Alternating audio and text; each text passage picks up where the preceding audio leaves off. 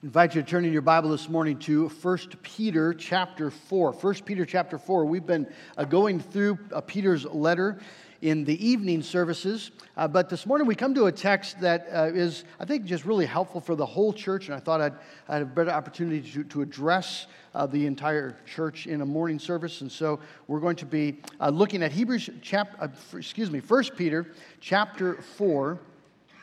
Looking at verses 7 through 11. 7 through 11.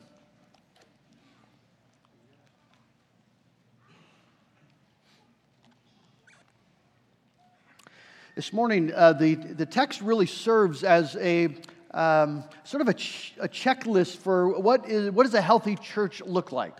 And we're not going to be able to cover everything in our text this morning, so I'll probably be back at it next week to finish it up. But this morning, there are some commands here. It's important for us to see the commands in the context of the gospel. Peter has been talking about in this letter what a wonderful thing it is to be a Christian. That we have a living hope because of the resurrection of Jesus Christ. He's been talking about our identity as those who've been called by God to be a kingdom of priests, a holy nation. Our calling is to offer up sacrifices of praise and proclaim the excellencies of Him who called us out of darkness into His marvelous light. It's a wonderful thing to be a Christian. And yet there's suffering involved, and he's talked about that in chapter 2. Jesus is our example of suffering. He's talked about we live the Christian life not first of all in terms of our morality, but in terms of humility and submission and living together as husbands and wives, very practical sorts of things. And then in the last bit of chapter 3 and beginning here in chapter 4, Peter just reminded us again of the benefits of being a Christian. In the end of chapter 3, you can have a clear conscience as you appeal to God concerning the death of Jesus Christ, who died for sins once for all, the righteous for the unrighteous, to bring us to God. And that truth, that gospel truth, is sufficient no matter who you are, what you've done, that you can appeal to God for a pure conscience as you appeal to the sacrifice of Jesus Christ on your behalf. That was end of chapter 3. I received several emails and notes back after that sermon, just saying that was exactly what I needed to hear. We wrestle with guilty consciences, with stained consciences, and we need to understand that the gospel gives us a pure conscience. Not because of that we've stopped now with sin, but Jesus Christ has taken care of our guilt and shame. And then in the first part of chapter 4, Peter goes on with this wonderful good news that if you have, let's just tell you what. We're going to start at the beginning of chapter 4, and we'll read through the verse 11, and then we'll continue on. So the end of, beginning of chapter 4, verse 1. Since, therefore, Christ suffered in the flesh, arm yourselves with the same way of thinking, for whoever has suffered in the flesh has ceased from sin, so as to live for the rest of the time in the flesh, and no longer for human passions, but for the will of God. For the time that is past suffices for doing what the Gentiles want to do, living in sensuality, passions, drunkenness, orgies, drinking parties, and lawless idolatry. With respect to this, they are surprised when you do not join them in the same flood of debauchery, and they malign you. But they will have to give account to Him who is ready to judge the living and the dead. For this is why the gospel was preached, even to those who are dead, that though judged in the flesh the way people are, they might live in the spirit the way God does. Now that's a complicated text, but to break it down very simply, Peter is saying, if you are a Christian, you died to the realm, the kingdom of sin, and you have been brought into the kingdom of life and the grace of God, so that you don't belong to the world anymore. And sin doesn't have dominion over you anymore. You are a new creature, a new creation. You live in the realm of grace. And even though in your body, right, we will be judged in the flesh the way people are, we will die because of Jesus Christ. We will live in the Spirit the way that God does. And one day our body will be resurrected. And so all that good news, all that wonderful gospel truth. And now Peter calls us to live in keeping with it. And so let's give our attention to verse 7. The end of all things is at hand. Therefore be self-controlled and sober-minded for the sake of your prayers. Above all, keep loving one another earnestly, since love covers a multitude of sins. Show hospitality to one another without grumbling. As each has received a gift, use it to serve one another as good stewards of God's varied grace. Whoever speaks as one who speaks oracles of God. Whoever serves as one who serves by the strength that God supplies, in order that in everything God may be glorified through Jesus Christ. To Him belong glory and dominion forever and ever. Amen. I'd like you to keep your Bible open there as we're going to just follow Peter's thoughts here.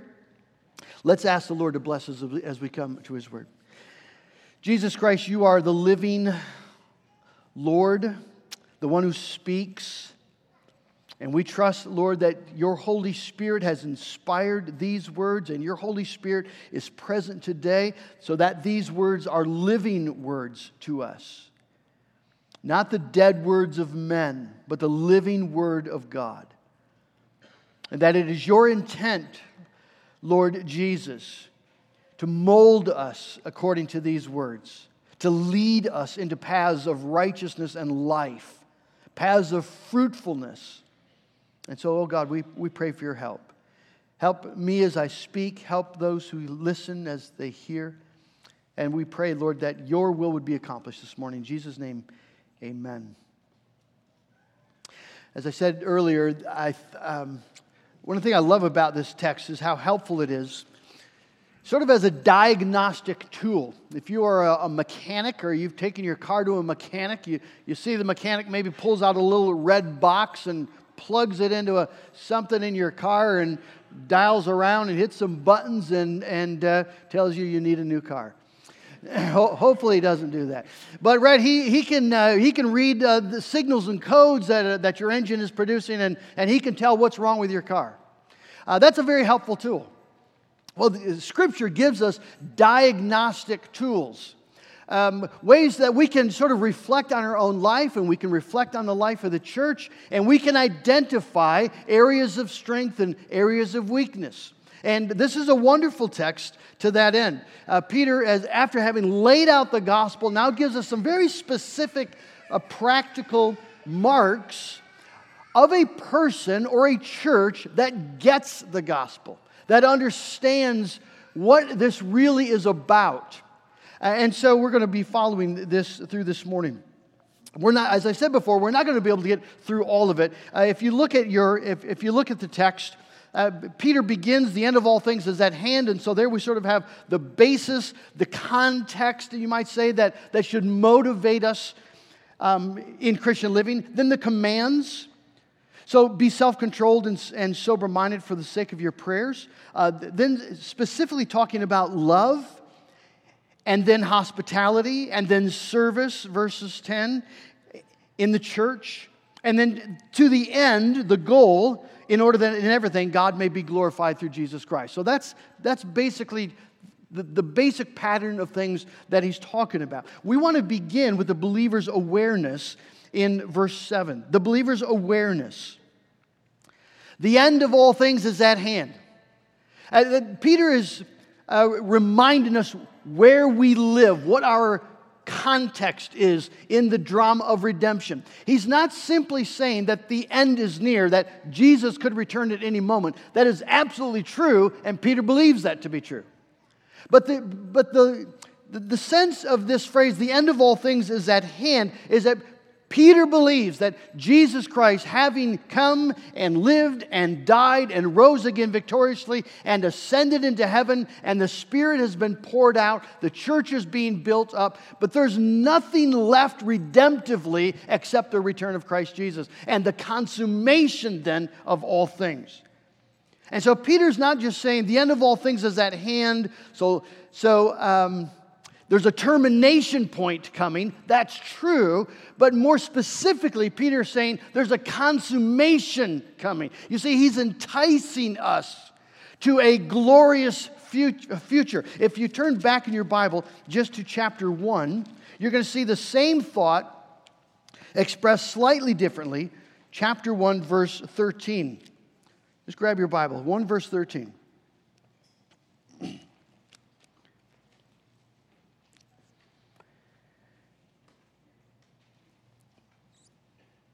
Therefore, he says, preparing your minds for action and being sober-minded, same language, set your hope fully on the grace that will be brought to you at the revelation of Jesus Christ.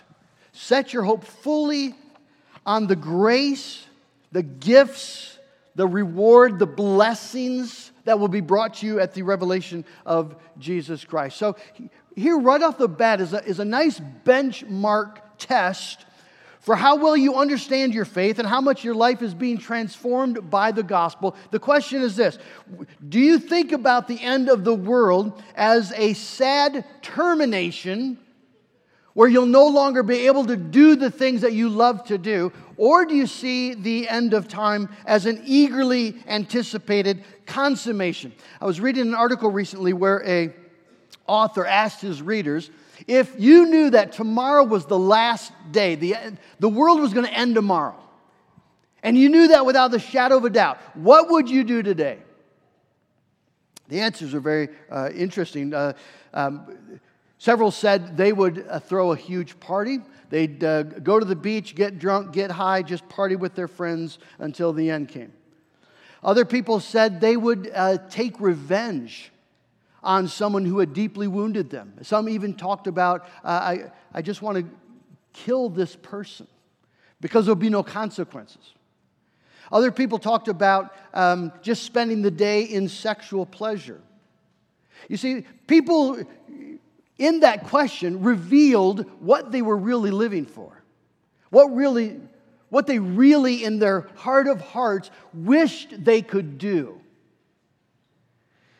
Well, what do you really wish you could do in your heart of hearts? So if I would tell you tomorrow the world's going to end, would you say, we have got to get out of here? We got to get to the beach. Got to go fishing, or I've got to go shopping, or I've got to go party. What would it be? Or would you say, tomorrow? Yes. Are you sure it's tomorrow? Yep, it's going to be tomorrow. Wonderful. Let's stay here all day long. And wouldn't that be a wonderful way to go to heaven? Just worshiping with all your brothers and sisters in Jesus Christ and the heavens open, and together we go and meet the Lord in the air? That would be a good day. So what does your heart really, really want to do in heart of hearts? Well, that's a great benchmark, you see. When Peter says, the end of all things is at hand. It makes a difference if you think sad termination or eagerly anticipated consummation. If you think about a bride and the wedding is 2 weeks away, if she's thinking of her wedding day as a sad termination point, the end of her single life, something's wrong. You would want a bride to be thinking of her wedding day as an eagerly anticipated consummation where she gets to enter into the joys of covenanted marital love. And that's exactly how the church should think about where we live. These are the last days. Jesus Christ might return at any moment. There is a magnificent consummation just ahead. And so Peter's enticing us now. Live like it's true. Live like the bride longing for her wedding day. It's the context of our life. We need this awareness of where we live in redemptive history and what's just ahead of us. And in that context, then, Peter gives a command. 2 commands, actually, very closely related. Be self-controlled, be sober-minded. Well, what is he talking about? Well, have you ever been to a Little League game, maybe for 7-year-olds? And just took some time to watch the outfielders. Okay, what are the outfielders doing generally in Little League for 7-year-olds? All sorts of things, right? He might be watching butterflies. He might be smelling his glove. He might be turning in circles to make himself dizzy. Right? He's doing all kinds of things that have no relation whatsoever to what's taking place. It might, if you watch him, you think, I don't think he knows that his position out there has any meaningful relationship to what's taking place up by the home plate. Now, he looks like a baseball player. He's got the equipment. But it'd be hard to judge that just by watching him that he really understands what it means to be a baseball player. And so the coach has to keep shouting out, "Hey, Joey, get your head in the game." Well, I think that could often be an illustration, a metaphor for how we live. As Christians, we're in the game. God has made us His people. And He's called us into this great drama of redemption. It's happening. And you've been gathered up into it by the power and the grace of God. You have a magnificent calling laid upon you to proclaim the excellencies of God, to live your life in such a way that people ask for the reason for the hope that's in you. It's a magnificent calling. And you've got a marvelous future that's close at hand. But it's very possible, isn't it, on some days that if people were just to watch you and look at your attitudes and your actions and listen to what you say, that they might think to themselves, I'm not sure that person really understands who they actually are and these things that they profess. And so we need a coach every once in a while to speak into our life. Hey, Christian, get your head in the game. Wake up. There's something going on. You need to be paying attention to it. Well, that's what Peter does here. Be self-controlled and sober-minded. Pay attention. Jesus Christ did not rescue you from eternal condemnation. He did not make you a new creation. He did not give you His Holy Spirit so you could sort of wander aimlessly out in left field in a spiritual fog. He wants us to be aware of what He has accomplished and who He is and what He's promised and what's actually going on around us. You see, we've got to keep our head in the game because the devil and the world and the flesh are continually up to bat. They're always at work. And temptations can come flying our way at any moment. Peter knows this. He's experienced it, right? He's been out wandering in left field thinking that this is all about him, and suddenly the devil just came and smacked him. And he stumbled horribly. So Peter knows what he's talking about. Be self-controlled. In other words, don't be living according to your human passions. Don't just be driving after the thing the world drives. Be controlled by the truth of the gospel. Be sober-minded. Sobriety is just being awake, being aware, being spiritually cognizant and sensitive. We need to do this. Why? For the sake of your prayers. Now that seems like maybe a tag on. Why would Peter say why would he add that on here? What's the point? Well, if you think about it, when are the times when you pray? I mean, really pray. The times where you really are on your knees, you're before the Lord, you're dealing with God in a significant way. When does that happen? And then think about the times in your life where if you pray at all, it's casual, it's flippant, it's short. You have a sense, even as you open your eyes, that those prayers didn't get past the ceiling. What's the difference between those moments? And isn't it true that the difference is when you really pray, it's when you're spiritually awake. Either you're spiritually awake because of the pain of your sin, and you realize how lost and how needy you are. You have a sense of how grievously you've offended God. And so you're driven to pray with a whole new passion and zeal because you're awake spiritually to the truth about who you are and what you need. Or maybe it's just other times you're awake to the goodness of God in some particular way. And you just can't help but be on your knees and thank Him and worship Him. Either way, when you really pray, you're spiritually sensitive. When you're spiritually sensitive, you really pray. And when you don't pray, you're just in a fog, right? You got things to do. You're busy. You're preoccupied. You're anxious. You're whatever it might be. But you're not spiritually awake. So when Peter talks about being spiritually awake, and then links it to prayer just because that's how it works. And prayer is what we need. Jesus himself said, watch and pray that you may not enter into temptation. The spirit indeed is willing, but the flesh is weak. Prayer is what we do when we're spiritually awake. Prayer is what we need if we're going to live a life that pleases the Lord and bears fruit as God has called us to do. And so Peter just gets this. He's lived it, and he's begging the church to adopt the same attitude.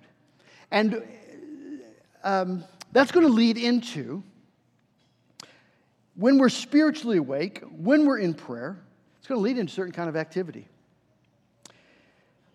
Love, Peter goes to. Above all, keep loving one another earnestly, since love covers a multitude of sins. Maybe some of you remember that old song. I remember singing it in probably like third grade. So this is, if you don't remember it, that's fine. But remember the song, it goes, we are one in the Spirit, we are one in the Lord. You got to sing a little more soulfully than that. But the chorus says, and they'll know we are Christians by our love, by our love. Yes, they'll know we are Christians by our love. Now, I have bad memories of that song. The tune was kind of sappy. It just felt like you should hold hands. And I remember actually doing that in third grade. I'm a boy, and I'm holding the hands of these other kids and girls. So it was not a good experience. But the truth is right on. They're great lyrics.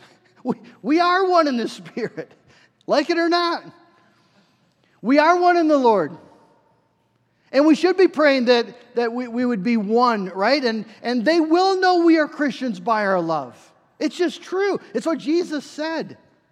This is how the world will know that you're my disciples, if you love one another. And so Peter points here to the priority of love. Above all, he says. Above all.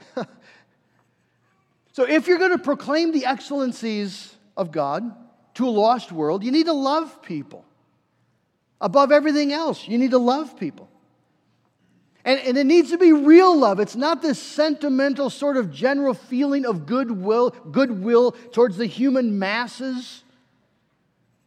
It's the hard work. Peter says, love one another earnestly. It's a word that means stretching out painfully, reaching for, and persevering in doing it. Keep on continually straining and stretching and reaching for each other in love. This is engaged, hard work. It takes effort. It takes thought to love, actually really love people. And notice he says it covers a multitude of sins. So when Peter thinks about loving people, he thinks about loving sinful people. People who do stupid things, who say hurtful things, people who act in ways that break your heart. Real people. People who fail to meet your expectations. People who do things you never would have expected them to do. Real people. He says there's a power here, the power of love. It covers a multitude of sins. That doesn't mean that your love atones for their sins. It doesn't mean that love covers over in the sense of ignores real sin. Sometimes the most loving thing to do is to rebuke a brother or a sister in love. Discipline, if you love your children, you're going to speak truth and you're going to discipline them. What it means is that love deals with sin, so the sins are conquered by forgiveness and truth and grace. So the devastating power of sin is conquered. You see, the devil has a reason, a purpose in sin. When he invites Eve to eat the fruit, what's his real goal? Is his real goal to make her a fuller person, right? That's what he says. You're gonna be like God, knowing both good and evil. I'm here just to enhance you as a fully human person. That's not his goal. His goal is to separate Eve from God. That's his goal. His goal is to destroy Eve. And to destroy Adam then as well and the human race. He wants to destroy things. That's what he does. And so his purpose in sin in the body is to destroy, to devastate, to kill. And sin happens. It happens right here at Harvest Church, believe it or not. People here at Harvest Church lie and gossip and slander and commit sexual immorality. Right here at Harvest Church, people get angry and bitter and selfish and judgmental, and they hold grudges, and they are easily offended, and they easily assume the worst of each other right here. I know it's a shocker. Happens right here. And those are not little things. Those are awful things. Those are wicked, vile, desperately wicked, damnable sins, right? And the devil intends every one of them to create division and dissension and death. That's what he wants to do. He wants to destroy the church. So if those sins actually happen here at Harvest Church, and they do, then why doesn't this family just get blown to pieces? And the answer is, you see, because where sin abounds, grace abounds all the more. Because as people sin, other people keep loving them. In the sin and through the sin, and the devastating power of sin then is muted and overcome. See, the truth is that sin is no match for the gospel. And sin is no match for the practice of real Christians exercising real love and real forgiveness and real grace in the context of that sin. One of the greatest joys of being a pastor at Harvest Church is to see this happen. To see it work in little ways and in big ways. People will sin, and others around them will see the sin. Some of those around them will feel the effect of the sin. And then the body goes to work, like antibodies attacking a bacteria or a virus of some sort. The antibodies of love and grace and truth. People gather around and they go to work and they love each other and they speak truth and they give grace. And there's healing where the devil intended nothing but death. It happens over and over and over. It is awesome to see. It's exactly how the body is supposed to work. We don't do it perfectly, but we do it. By the grace of God, it happens, and it needs to continue to happen. The day we sort of adopt just a sentimental niceness, so we're not going to actually speak to each other about sin, so we don't have to actually give grace or offer forgiveness or bear the pain of each other's weaknesses, that's the day we've stopped being a living church. And we're just a dead form, a corpse. We look like it, but the truth has left a long time ago. This is a great calling. Doesn't mean it's easy. It's not easy. It's heartbreaking. It's painful. It's hard. And it's glorious. Peter says, above all, love each other earnestly. And then he gives one incredibly practical example. And this is about as far as we're going to get in this text this morning. But I didn't want to rush through this. The practice of love. Show hospitality to one another without grumbling. Show love to strangers. That's what it's about. In the Greek, the word hospitality, it comes from a combination of two words, the word for love and the word for stranger, xenos. Philia, xenos, love for stranger. That's what it means.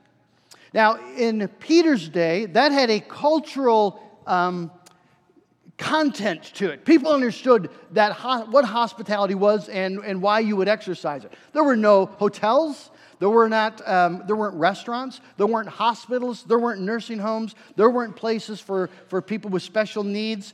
None of that existed. And so when people traveled and they came to your town at night, they needed a place to stay. And if they came knocking on your door and asked for a place to stay, the culture understood that. It was your responsibility to offer them a place to stay. Because everything breaks down if you don't do that. And the next time you're traveling, you want somebody to open the door for you. So hospitality is a very highly prized value in the culture, in the community. It's these last few words that show that Peter's thinking about something more. Without grumbling. That's the kicker.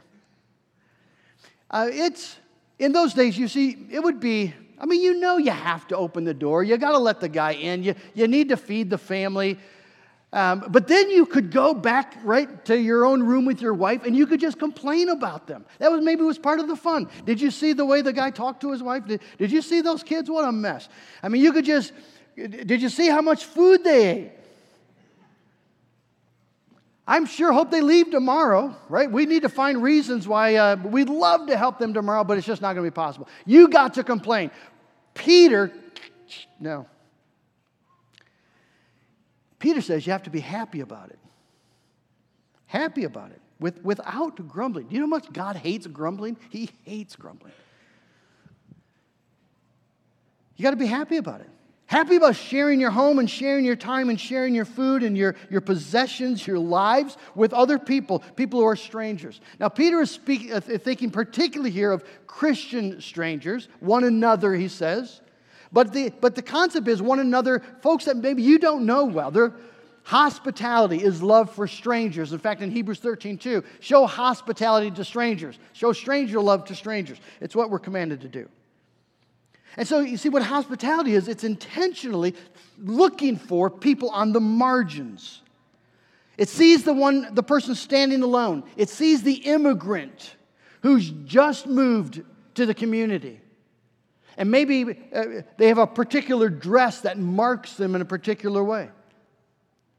But it sees that person, it cares about that person. It sees the single mom and the particular heartaches that she has. It sees the alienated teenager, the socially awkward adult, and it reaches for them. It cares for people who feel estranged. And it's a big deal, friends, in the Bible. It's a big deal. We had our leadership meeting just about a week ago and talked about we'd like to really focus on hospitality as a church in this coming year because hospitality is it's at the heart of a healthy, thriving church, and it keeps us looking outward, not just inward. It's a big deal in the Bible. It's commanded in various places. It's a necessary character trait of elders. If you look at 1 Timothy chapter 3, if a man doesn't have a hospitable spirit, well, then something's not right. He hasn't connected all the dots yet. Don't make him an elder. It was required for a widow who wanted to receive diaconal help, 1 Timothy 5, verse 10. Here again, the deacons in the church then are particularly caring for the widows of the church, but if she needs to give evidence that she's a widow of the church, and that she's using her time and her gifts to bless other people. If it's all about her, then something's not right. Don't put her on the list. This was an assumed mark of genuine Christianity. And so the early church consequently became known for its hospitality. There's a book out by Christine Pohl on this. She writes, based on Jesus' teaching on the necessity of welcoming the poor and the crippled and the lame and the blind to our dinner tables, that's Luke 14, a distinctive understanding of hospitality emerged in the first centuries of the church. Leaders insisted that although conventional hospitality welcomed family and friends and influential acquaintances, Christian hospitality ought to focus on welcoming the vulnerable and the poor into one's home and community of faith. Now, we need to understand that we're up against some obstacles here. One being that we have a different social arrangement and a different cultural context. Back then, it was culturally accepted that hospitality mattered and you needed to practice it. It was basic human kindness to show hospitality to strangers. It was a high social value. It is no longer the case. It's not a high social value. In fact, American cultural values militate against genuine hospitality of this sort. You see, what do Americans value? Well, we value security, we value comfort, we value convenience, we like efficiency, and we believe in self-protection. We believe in these things strongly. And all of them militate against gospel hospitality. Pohl again writes, our society places a high value on control and planning and efficiency, but hospitality is unpredictable. The guy just shows up or the person in need is suddenly there. And it's often inefficient. We insist on measurable results and completed tasks, but the results of hospitality are impossible to quantify. And the work of hospitality is rarely finished. Hospitality is difficult because of our overwhelming busyness. With already overburdened schedules, trying to offer substantial hospitality can drive us to despair. Isn't that true? I mean, some of you are thinking, oh no, don't be talking about this. Have you seen my calendar? Do you see all the things I'm involved in? Well, I've got good news for you. I'm not asking you to do something more. I'm just asking you to open your eyes and invite people into what you're already doing. Invite them into your social calendar. Invite them into your life. Just open your eyes to see the people around you who would love to have an invitation to dinner. What's the deal with just putting another plate or two on? Or you got to get together with some friends and there's someone who's new, invite them in. Just invite people that are on the margins into what you're already doing. The elderly, the new person, the person next door who she just needs someone to be there or to invite her in and show that she's cared about. This is so important.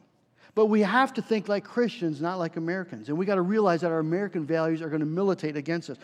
Piper said recently, no mission strategy will work if your people are more American than they are Christian.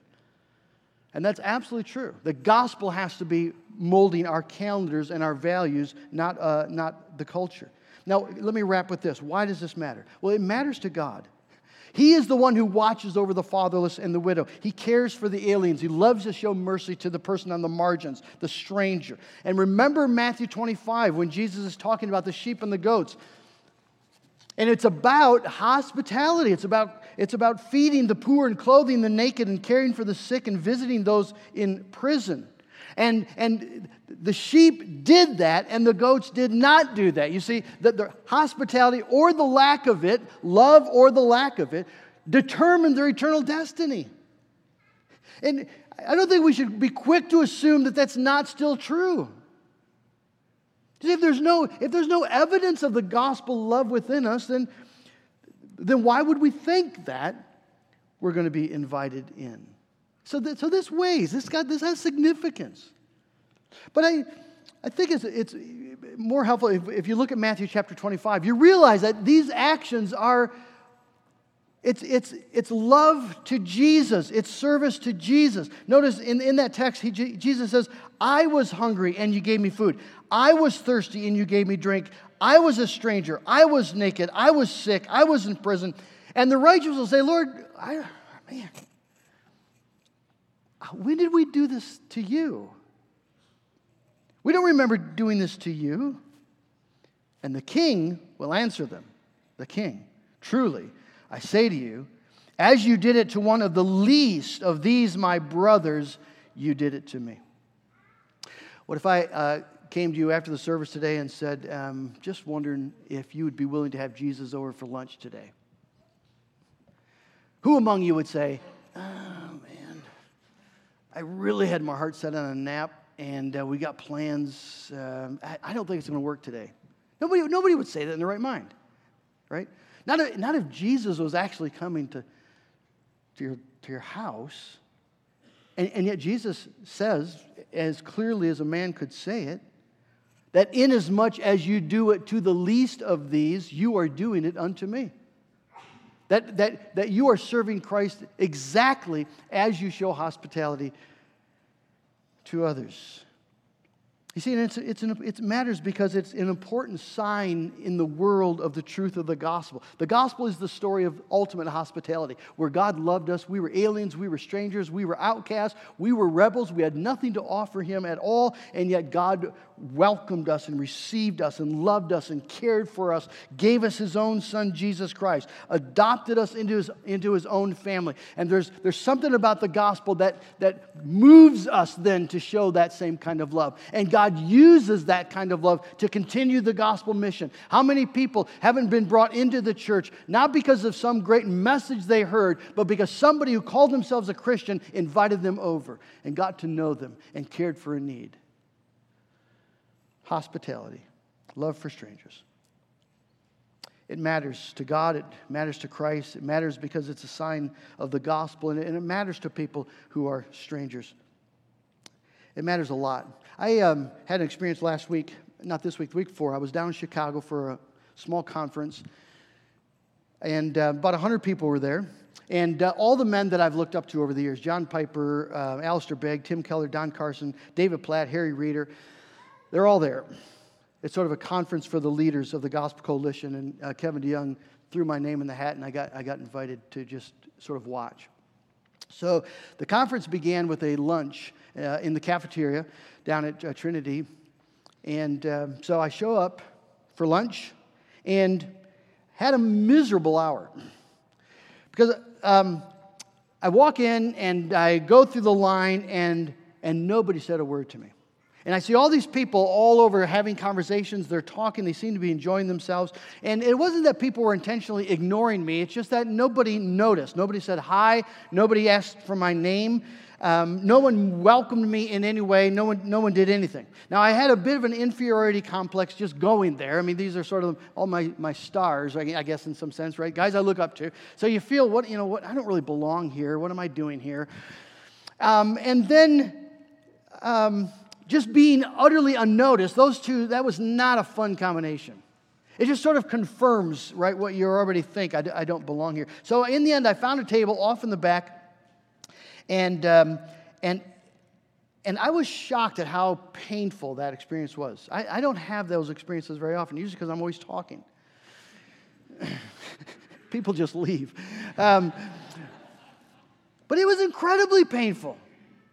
And I wanted to just get up and go for a walk and come back once the conference got started. I'd just go find a seat in the back and just enjoy the conference. But I thought, no, this is good for me. This is what it must feel like to visit a new church and stand alone in the foyer. Or after church. And you already have a sense that you're not sure maybe you really belong, you're new here, maybe you haven't been in church for a long time, maybe you've never been in church before, maybe you're just brand new and you're wondering, how do I fit in? You look around and people seem to be having conversations, everyone seems to know somebody, and they all seem to be having a good time, and it's not that people are intentionally ignoring you, it's just no one says hi. And no one asks for your name. And no one cares enough to get to know you.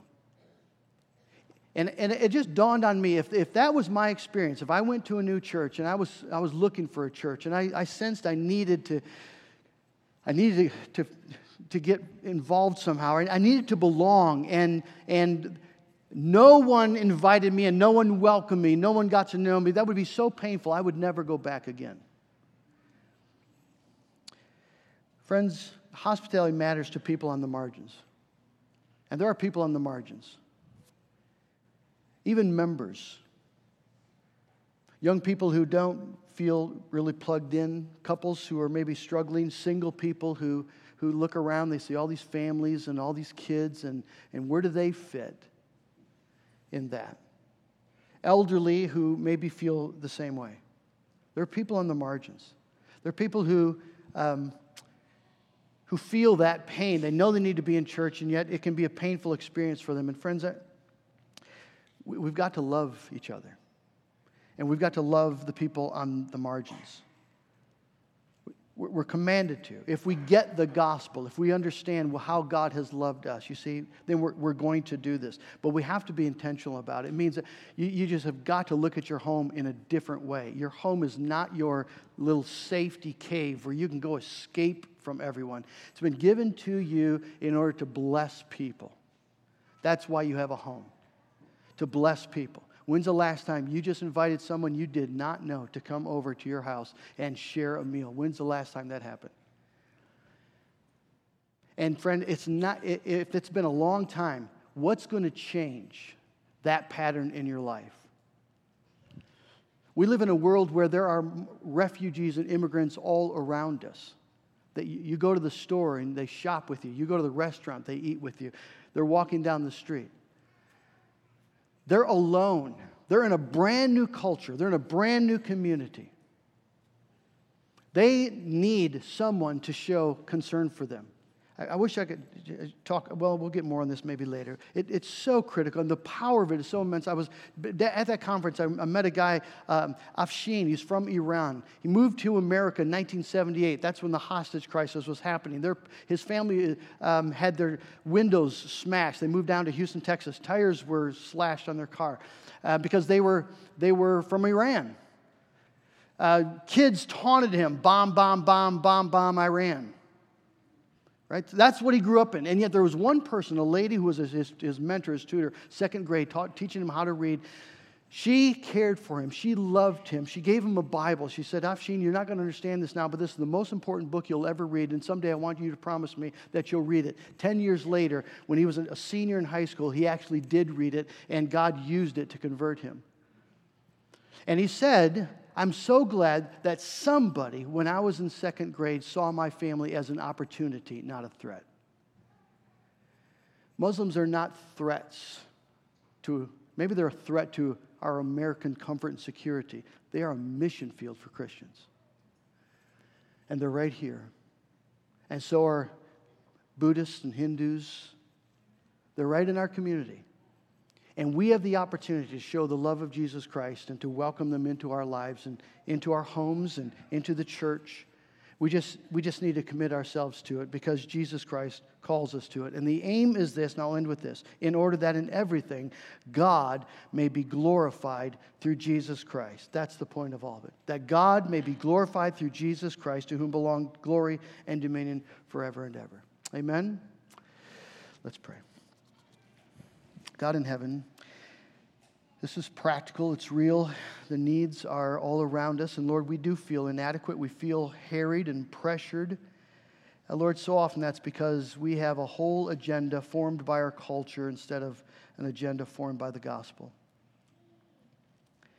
Lord, I pray that we would rethink our priorities, our values, our commitments. You've given us so much. I pray, oh God, that you would help us as a church to be awake and, Lord, to show love in practical ways, including hospitality. Lord, I pray that your gospel would drive us to that and that, Lord, your Spirit would fuel that desire. I pray, oh God, that we would face not just those on the margins or new visitors here at Harvest and welcome them, but we'd face our community. We would have eyes for people who are alone, people who are hurting, people who are marginalized, and that you would give us a love for them, a love that moves us to welcome them into our homes and into our life. Lord, give us wisdom, but above all, Lord, don't let us waste our lives living for the American dream. I pray, God, that you would lead us in gospel fruitfulness and to the end that God is glorified in Jesus Christ and in his church. We pray in Jesus' name. Amen.